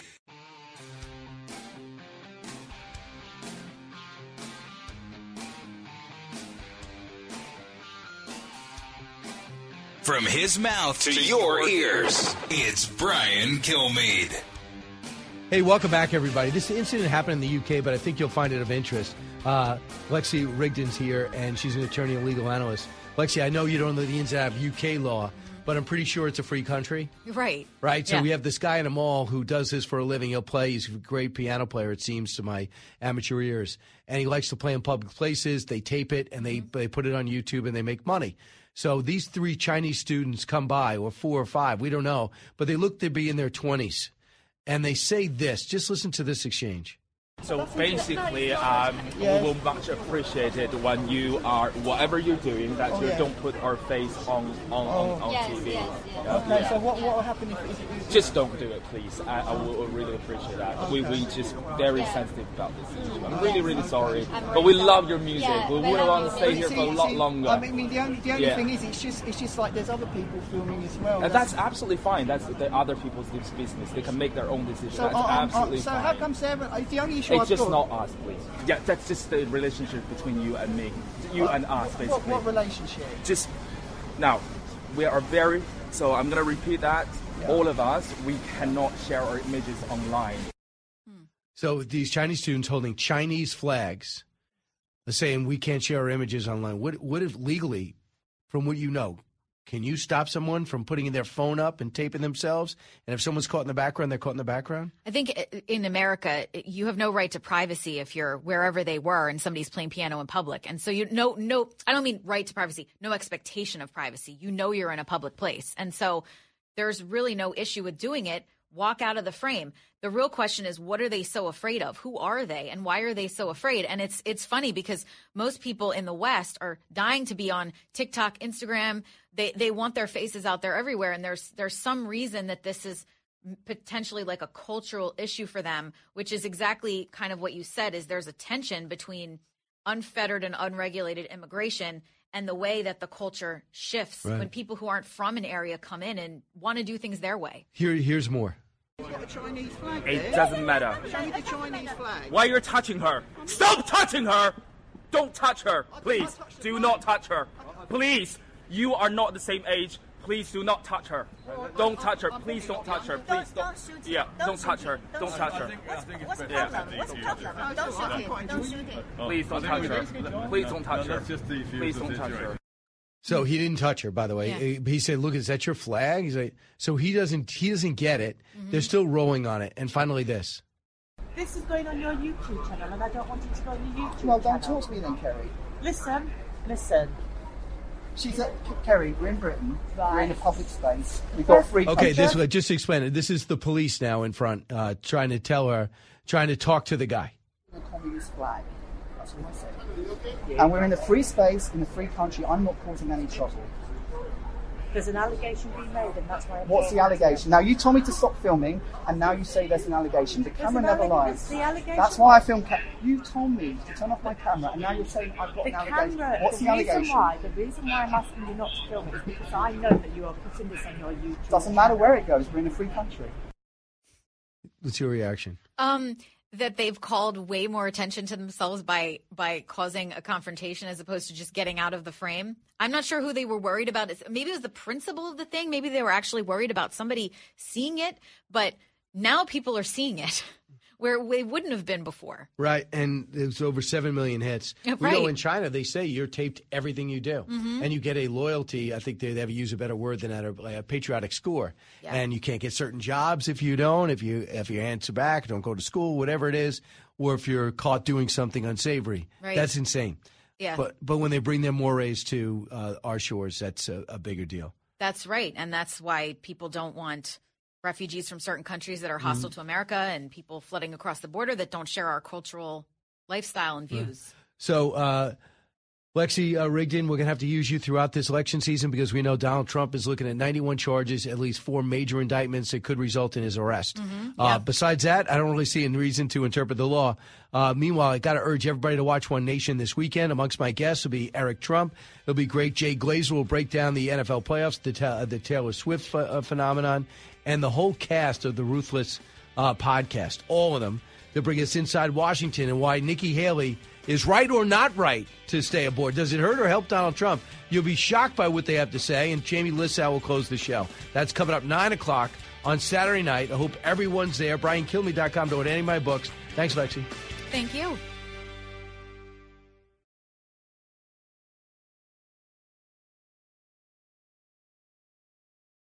The world of business moves fast. Stay on top of it with the Fox Business Rundown every Monday and Friday. Listen to the Fox Business Rundown starting May 20th at foxbusinesspodcasts.com or wherever you download your favorite podcasts. Listen to the show ad-free on Fox News Podcast Plus, on Apple Podcast, Amazon Music with your Prime membership, or subscribe wherever you get your podcasts.